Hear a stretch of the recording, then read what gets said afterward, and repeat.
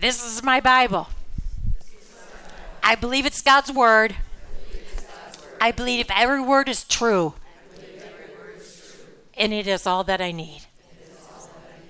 All right. Matthew 14.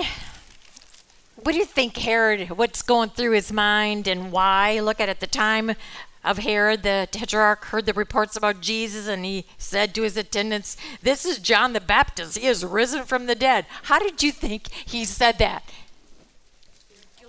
Guilty and I heard it. That's great. Guilty and fearful. You better believe it. He is guilty, and he knows it. And that whole scenario, we've talked about it before. And so let's read it again. He said, and now Herod had arrested John and bound him and put him in prison because of Herodias, the brother of Philip's wife. Now we got to stop there because I want you to see that it doesn't say, and he was no longer Philip's wife. I mean, he is carrying on with Philip's wife. Well, it said, for John had been saying to him, "It is not lawful for you to have her." Which is true. Of course, no one else is going to dare say that, but John the Baptist dares state the biblical truth, and that is that you shall have you should not covet any other man's wife. I mean, this is a commandment, and so I looked in other versions, and because I think as we go into this in the questions, I think it's good to kind of go off a little bit, and because I want to make this personal, because when do we say something and when don't we say something? I think that's always the $1 million question. You know, when do I speak up and when don't I? And so here, what was Herod's motive? I looked in other versions, and it didn't say that. In the NIV, it says that he kept saying, or that he was saying. In other words, maybe he did it more than once, but other versions said that he said. And I think that makes a difference, because I think when we do state the truth, we have to check our motive. And first of all, let me just ask you, what truth are we talking about? Because I said, when you are sure of the truth, what does it enable you to do? What truth are we talking about here? God's truth. God's word, God's truth. And where the stickler comes in, what do we usually like to say? Whose truth? According to me. And so we've got to start to learn how to differentiate between God's truth and my truth. And this is where I think we mess up. Now, the truth is that Herod is carrying on with Philip's wife, which is his brother, but needless to say, it's still Philip's wife. And that's why I asked the question. You know, I talked about the word. What's negotiable, what's non-negotiable, what's disputable, what's non-disputable. We've got to take a look at what is non-negotiable, what is non-disputable. That's truth. That's God's word. There's no question about it. It's like salvation is found in none other. I am the way, the truth, and the life. No man comes to the Father. It's 10 commandments that say, "Thou shalt not." I mean, how much clearer can it be? That is non-negotiable. That is not disputable. Now, I look at John, and I even asked you the question, what did truth cost him? It cost him his life. And so then I asked the question, should he have kept his mouth shut? No. So when we know the truth of God's word, what should that enable us to do? Speak it. Say it. But then I think you do have to make sure, and this is so important, because what did John the Baptist What did he confront Herod and Herodias with this godly truth? Why did he do that? What was his bottom line motive? Salvation, redemption, change of life, freedom of guilt. So I had to ask you about guilt. What is guilt? And I've even gone as far as to say that I think guilt is a gift from God, because it makes you so miserable that when you know you have committed a sin that you know it's got to be rectified, and if guilt was not so terrible, we would never do it. But guilt is so terrible, so you want to get rid of it. Now you see in the story that Herod and Herodias thought that they could get rid of the loudmouth that was making them feel guilty, then all would be well, and then they wouldn't have this guilt in their face all the time. But we know for a fact, but I think sometimes we try to do the same thing that they do, is kind of shirk it away and kind of make light of it or whatever. But guilt weighs a lot. It affects every part of us, and it's supposed to, because there's only one way you can get rid of that guilt, and that is going to Jesus and get that sin repented, that you confess and you repent, so that he then says, I will forgive you. It's under the blood, and you remember that sin no more. That's why we sang this morning, I'm free, not only from the fear of tomorrow, but I'm free from the guilt of my past, because that can weigh heavy. That can affect.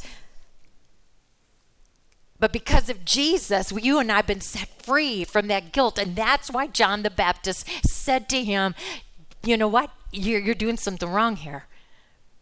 Because God says, and his whole intent, so bottom line here, what am I trying to get across here?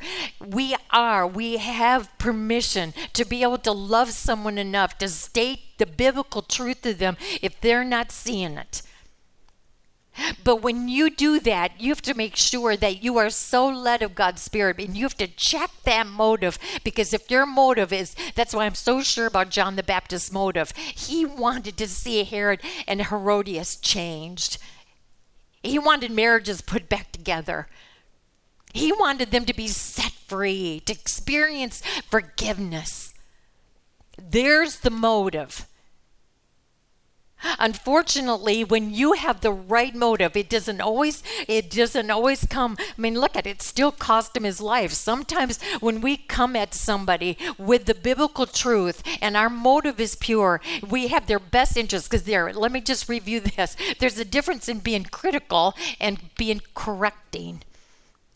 If you are critical, you come at them with a tone and an attitude, a superior attitude. In fact, you really have your best interest in mind. In fact, it feels pretty good to put someone else down, because that makes you feel a little better. Criticism is pitiful. Correcting is something altogether different, and we all need to be corrected. But there's a whole different spirit in correcting, because correcting is you have their best interest in mind. And if you have their best interest in mind and you're being guided by God's Spirit, your whole tone, your whole demeanor, your whole purpose for doing it is of the Lord. But as we see, doesn't always. You sometimes got to take it under the chin, because sometimes when people are confronted with their sin, they don't always want to see it. But you know what? That's not your problem. If your motive is their best interest and set them free and get them back on track. But the reason I also checked versions here is because I don't think that John badgered him, that he was in his face all the time, going after him all the time, and just repeating it. And then it's like what Solomon said in Proverbs, or maybe a nagging faucet, maybe or drippy faucet, and being a nagger, and just hound him. I'm telling you, you can just blow it. But see, there again, the Spirit wouldn't have you do that. I know I've mentioned this before, but I know a couple whose child is not living the life of Scripture. I mean, they're living in a different lifestyle, and I remember them coming to me and asking me and talking to me about it, and they said, it's just so terrible because he won't even open our birthday cards or our Christmas cards or anything like that, and I said, well, can I just ask you what you write in there? What do you write in your Christmas cards and your birthday cards? Well, we sure make sure that he knows that he's not living right and all this. And I said, to be honest with you, I won't open them either.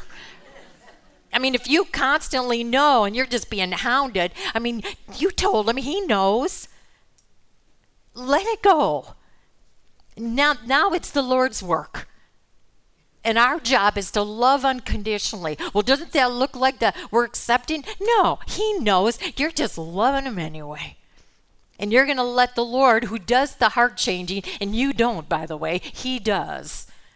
And the exciting, beautiful thing about over this holiday season, this couple went and spent time with this child of theirs, and I mean, is he radically changed and went back? And no, but the family came back, and there's light, there's an in, there's communication, their doors are opening. I'm telling you, I get chills talking about it, because they stopped hounding, they stopped badgering, they started loving unconditionally.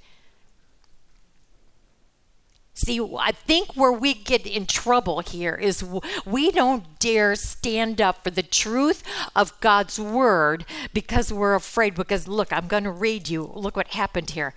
It says, on Herod's birthday, the daughter of Herodias danced for them and pleased Herod so much. Oh, didn't that get you in the video? There he sits, perspiring like crazy. Oh, I thought that was so gross. Oh, and you know what's going through his mind. You just know.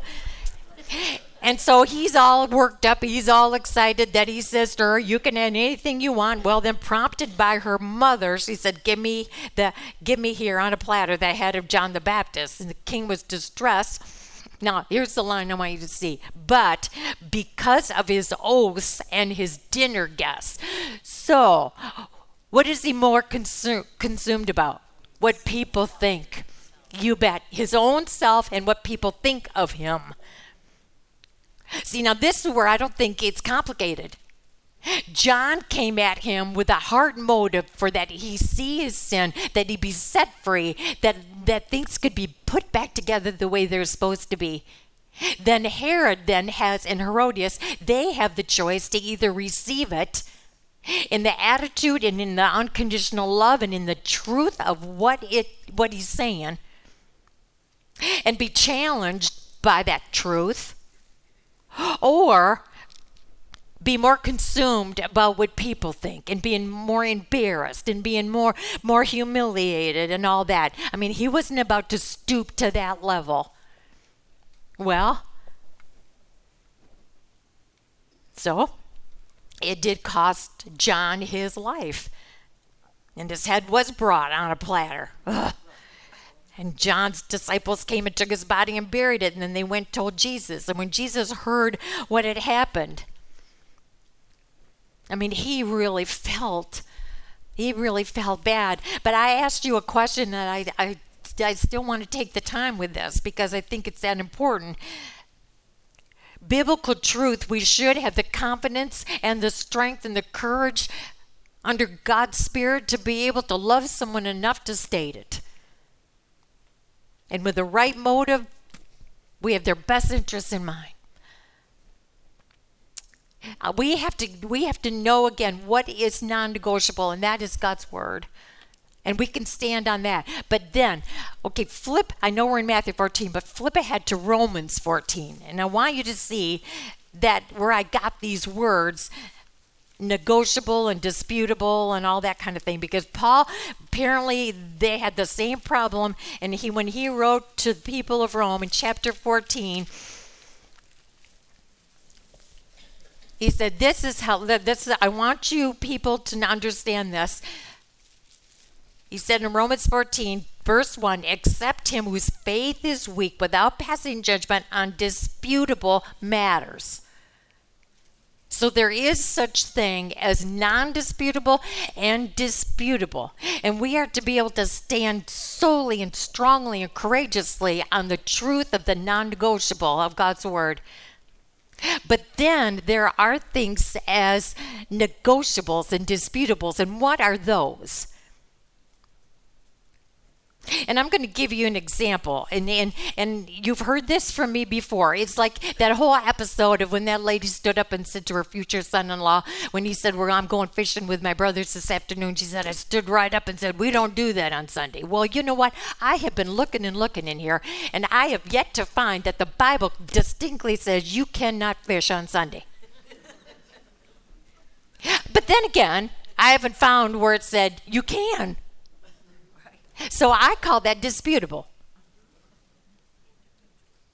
Now, and then I told you before we went on our break, I told you about, I am growing and learning just like everybody else. And for years, I watched this one TV program and laughed my head off, thought it was really funny. And I knew it was a pathetic show, but I mean, it's not going to affect me. And I have to even say that my boys even said, you watched that, I didn't believe that you would watch something like that. And before, I didn't even think twice about it. I thought, well, hey, I'm still the same. And now I look back and I'm thinking, your own boys questioned you.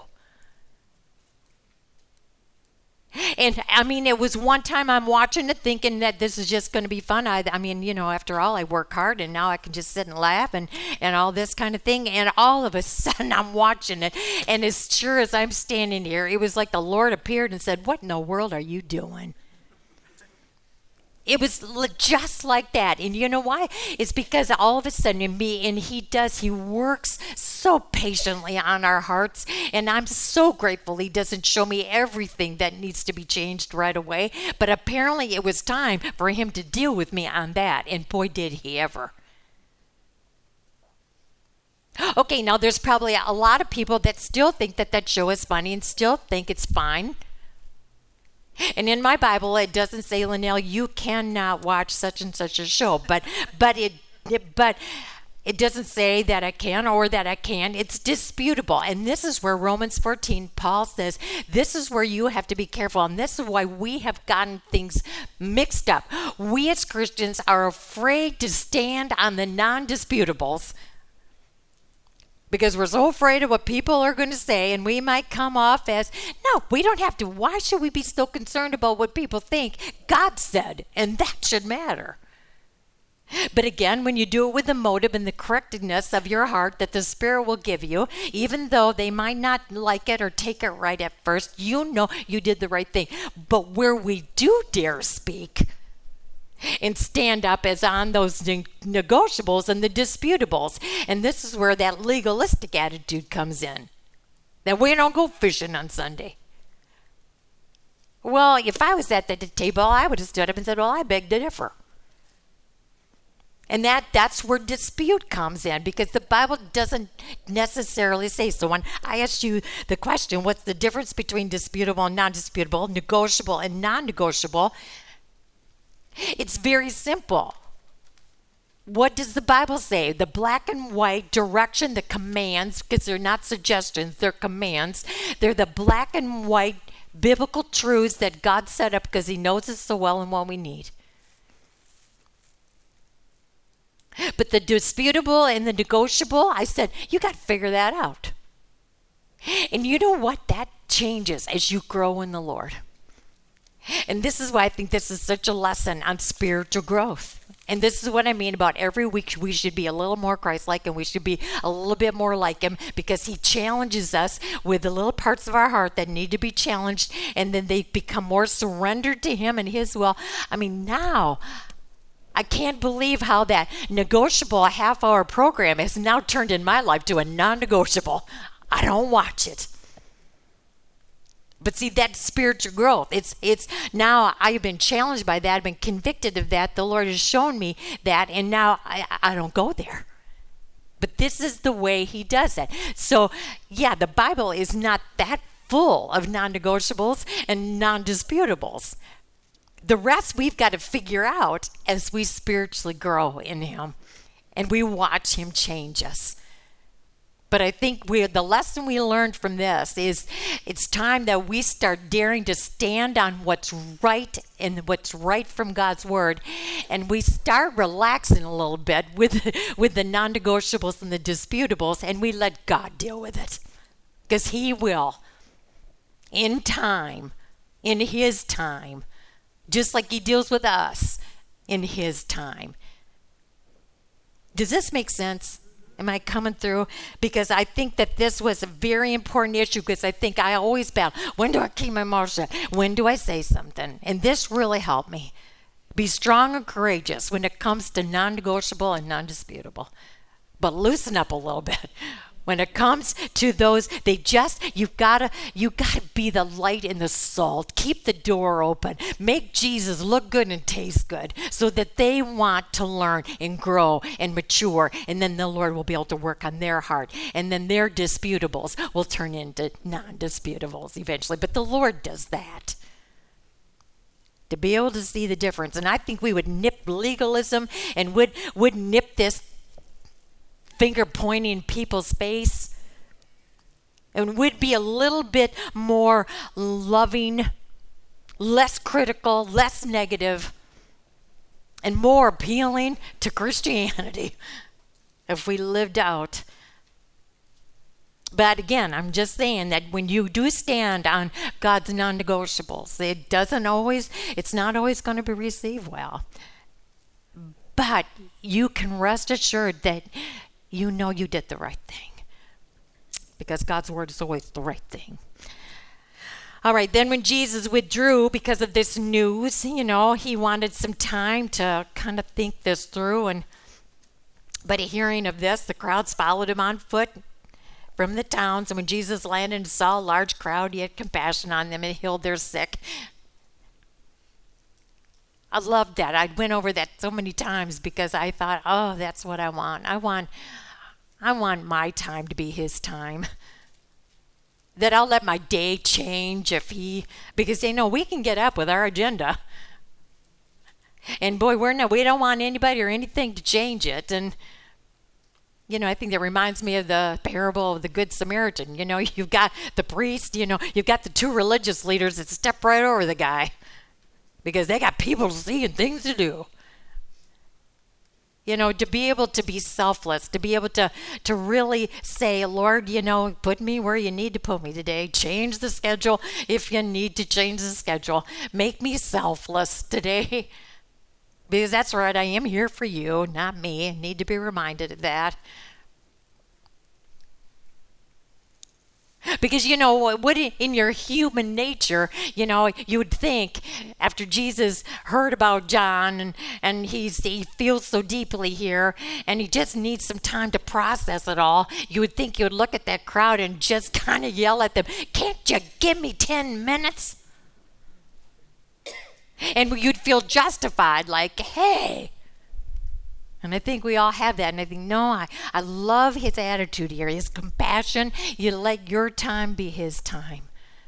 And you're willing to be used. Now, we know that he did need time away with his Father. He's going to get that.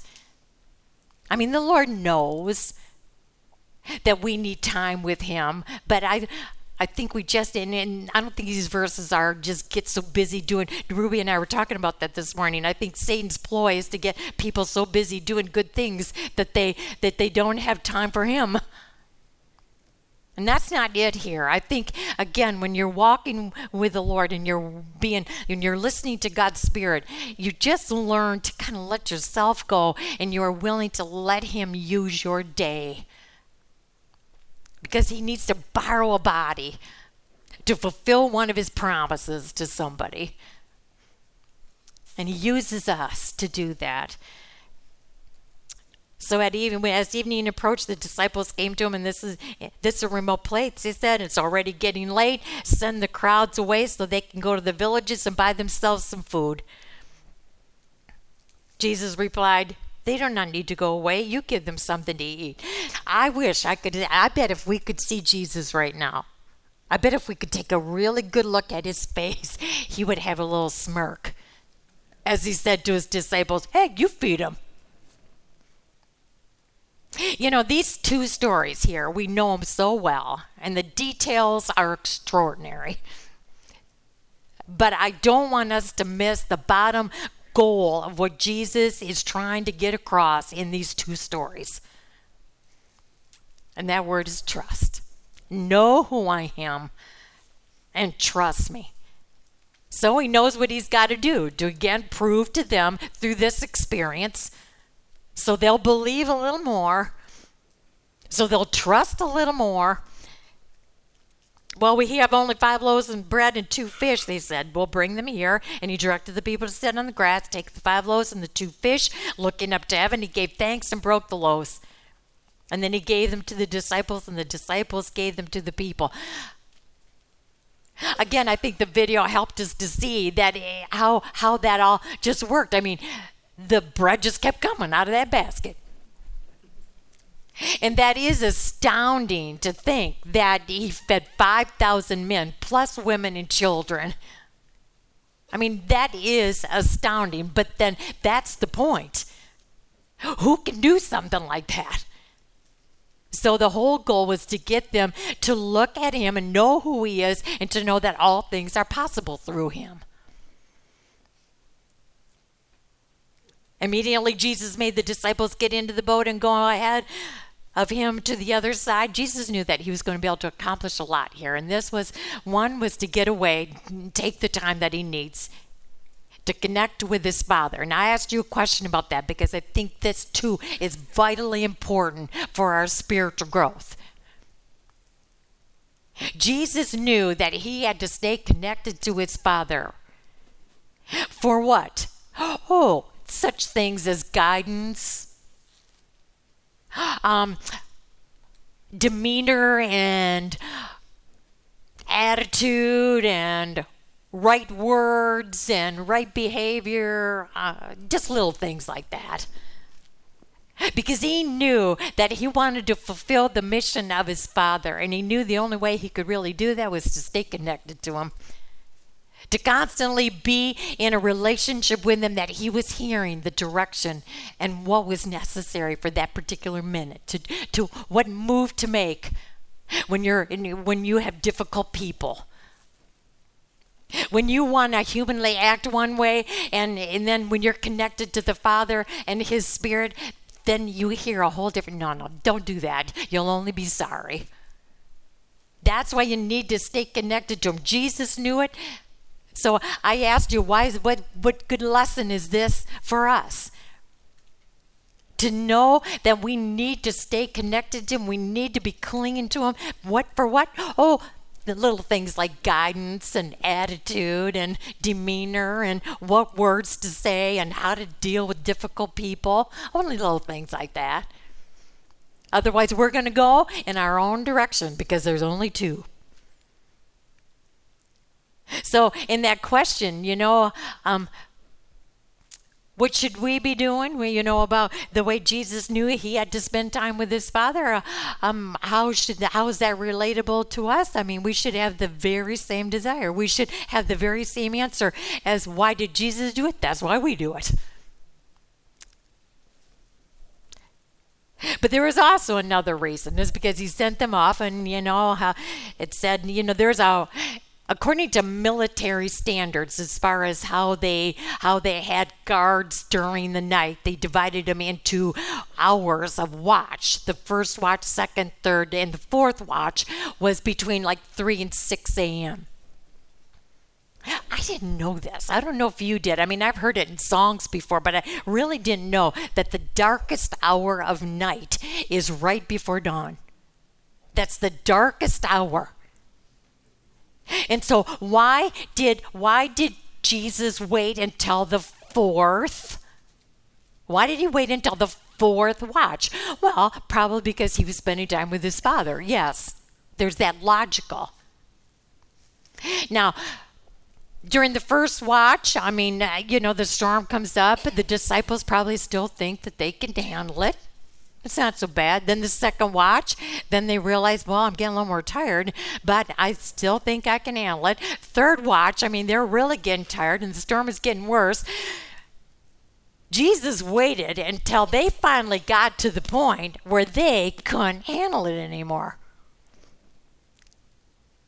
I told you before, the Lord loves the word desperate, and he'll make us wait, and he'll take us to the farthest till we finally throw up our hands in desperation and we say, I need you. Oh, I need you. Every hour I need you.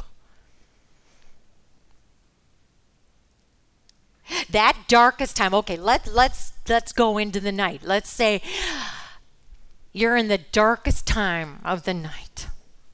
Maybe literally, maybe it's 3, 4 in the morning, but now that you know that it is the darkest time, I think it's also mentally and emotionally the darkest time. He puts you into the darkest time. What happens when you're in your darkest time? What does it make you? What are you willing to do when you finally get into your darkest time? You're going to call out to him. You're going to listen. And the word came last night, and I loved it. And that one person shouted out, vulnerable. I'm finally vulnerable. I'm finally willing to throw up my hands and feel desperate enough and vulnerable enough to finally listen in the quietness of the darkest hour. You're finally going to listen. And what are you going to hear him say that he said here? What did he say? If you are vulnerable and if you are desperate and if you get your ears finally tuned in because you're finally, you got your mitts off and you realize you can do it and only he is going to be able to do it through you. You're going to hear him say the word come. And even before come, he says what? What does he say? Take courage. Take courage. It is I. Be not afraid. Okay, they look and all they see is a ghost. They're scared spitless here. So you've got fear, you have got doubt, you've got everything that will sink you. You got all that going. And what does Jesus say? Take courage. It is I. In the darkest hour, you're finally vulnerable enough to hear his voice saying to you, because he promised, because this is the undisputable word of God, and he says, take courage. It is I. Don't be afraid. Lord, if it's you, oh my, what does that sound like to you? That's doubt. Lord, if it's you, tell me to come to you on the water. Boy, it didn't take Jesus, no hesitation, nothing. He knew who he was. And that was what Peter said. Lord, if it's you, tell me to come. So out came the word come. And look what Peter was able to do when he fixed his eyes on Jesus, when he turned from himself and looked in his wonderful face. The Lord enabled him to do what he could never do on his own. Now, do you think there's a lesson here? I have to say, I had a funny thing happen. One of my grandsons said over the holidays, we were watching something, and I come up, of course, with something, like I always do. And he finally turned to me and he said, can you watch anything without a lesson in there? That's what he said. Can you ever just watch anything for fun? And I said, yeah, I am your phone grandma. I watch a lot of things for fun, but I also am always ready to learn if there's a lesson there. And I said, look at what we were watching. Look at how naughty those two were to that one kid. I said, didn't that look terrible? Look how mean those two were. Do you want to be that? Oh, he just went away laughing. He thought, but I had to think. But I think that's okay. What is the Lord trying to say here? I mean, in the feeding of the 5,000, I mean, there was one thing that it said, and they ate and they were satisfied. And all of a sudden I thought, well, yeah, he's the bread of life. And if I eat of him, I will be satisfied. So yes, in the middle of that story that's filled with beautiful details, the Lord's teaching lessons, and he said, I am the bread of life. And here in this story, Jesus says, come. I know who I am, and you said, if I am who I am, tell me to come. So I do. And he is able to do the impossible. And I think that is such a valuable lesson, because what do storms do to us? So often a storm will immobilize us, because why? We starts with a W. We start to worry. What have we learned about worry? Worry immobilizes you. Concern draws you to God's word. What else will a storm do? Cause you to say if, yeah, but. I am going to stand here and I'm going to keep saying it because I believe it with all my heart. You cannot say that you live by faith and have one yeah but after another in your wording. Oh, I have faith in him, but I don't buy that one bit. And I think Jesus finally said it when he started to sink. Because what caused Peter to start sinking? He started looking at the wind. He started looking at the natural. He started looking at, hey, I'm not supposed to be able to do this. And I think that's why the wisest man in all the world said, if you trust the Lord with all your heart. But he also knew that you had to choose not to look at your own understanding. He knew that that's always going to be a battle, because, yeah, I have faith that he is who he is, but I'm not supposed to be able to do this.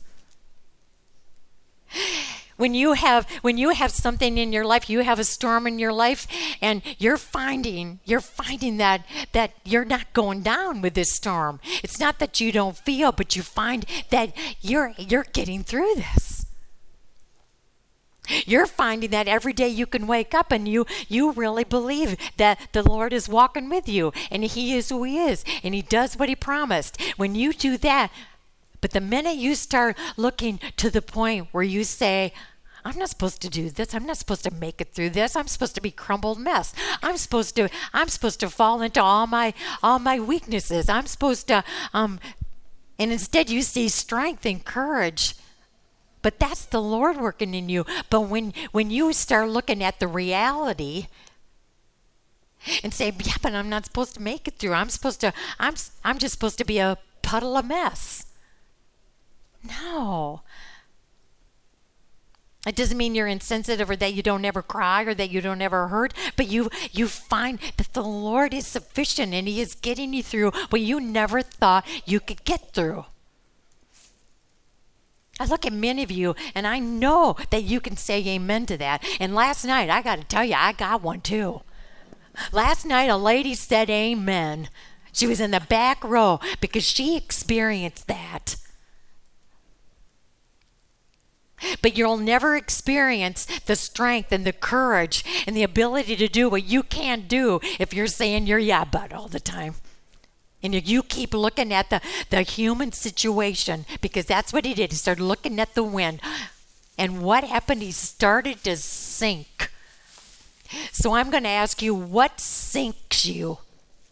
What sinks us? What causes us to, instead of looking at the Lord and seeing that he enables us to do what we can't do for ourselves, what starts sinking us?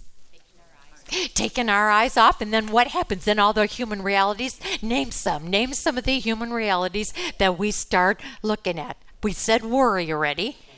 The other one starts with a D, doubt, because that's the yeah, but what's another one? Fear. That's we've got three sinkers right there. And that is, pardon me?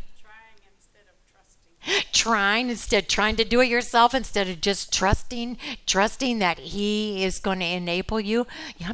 So if you keep that in mind, fix your eyes on Jesus, the author and the perfecter of your faith. What is faith? Trust in him. You keep your eyes fixed on him, the author and the perfecter of your faith. You cut out the yeah buts, because, okay, when he started going down, he was afraid, he started to sink, he cried out, Lord, save me. The one thing I have to give Peter credit for is that he still knew where to go for help.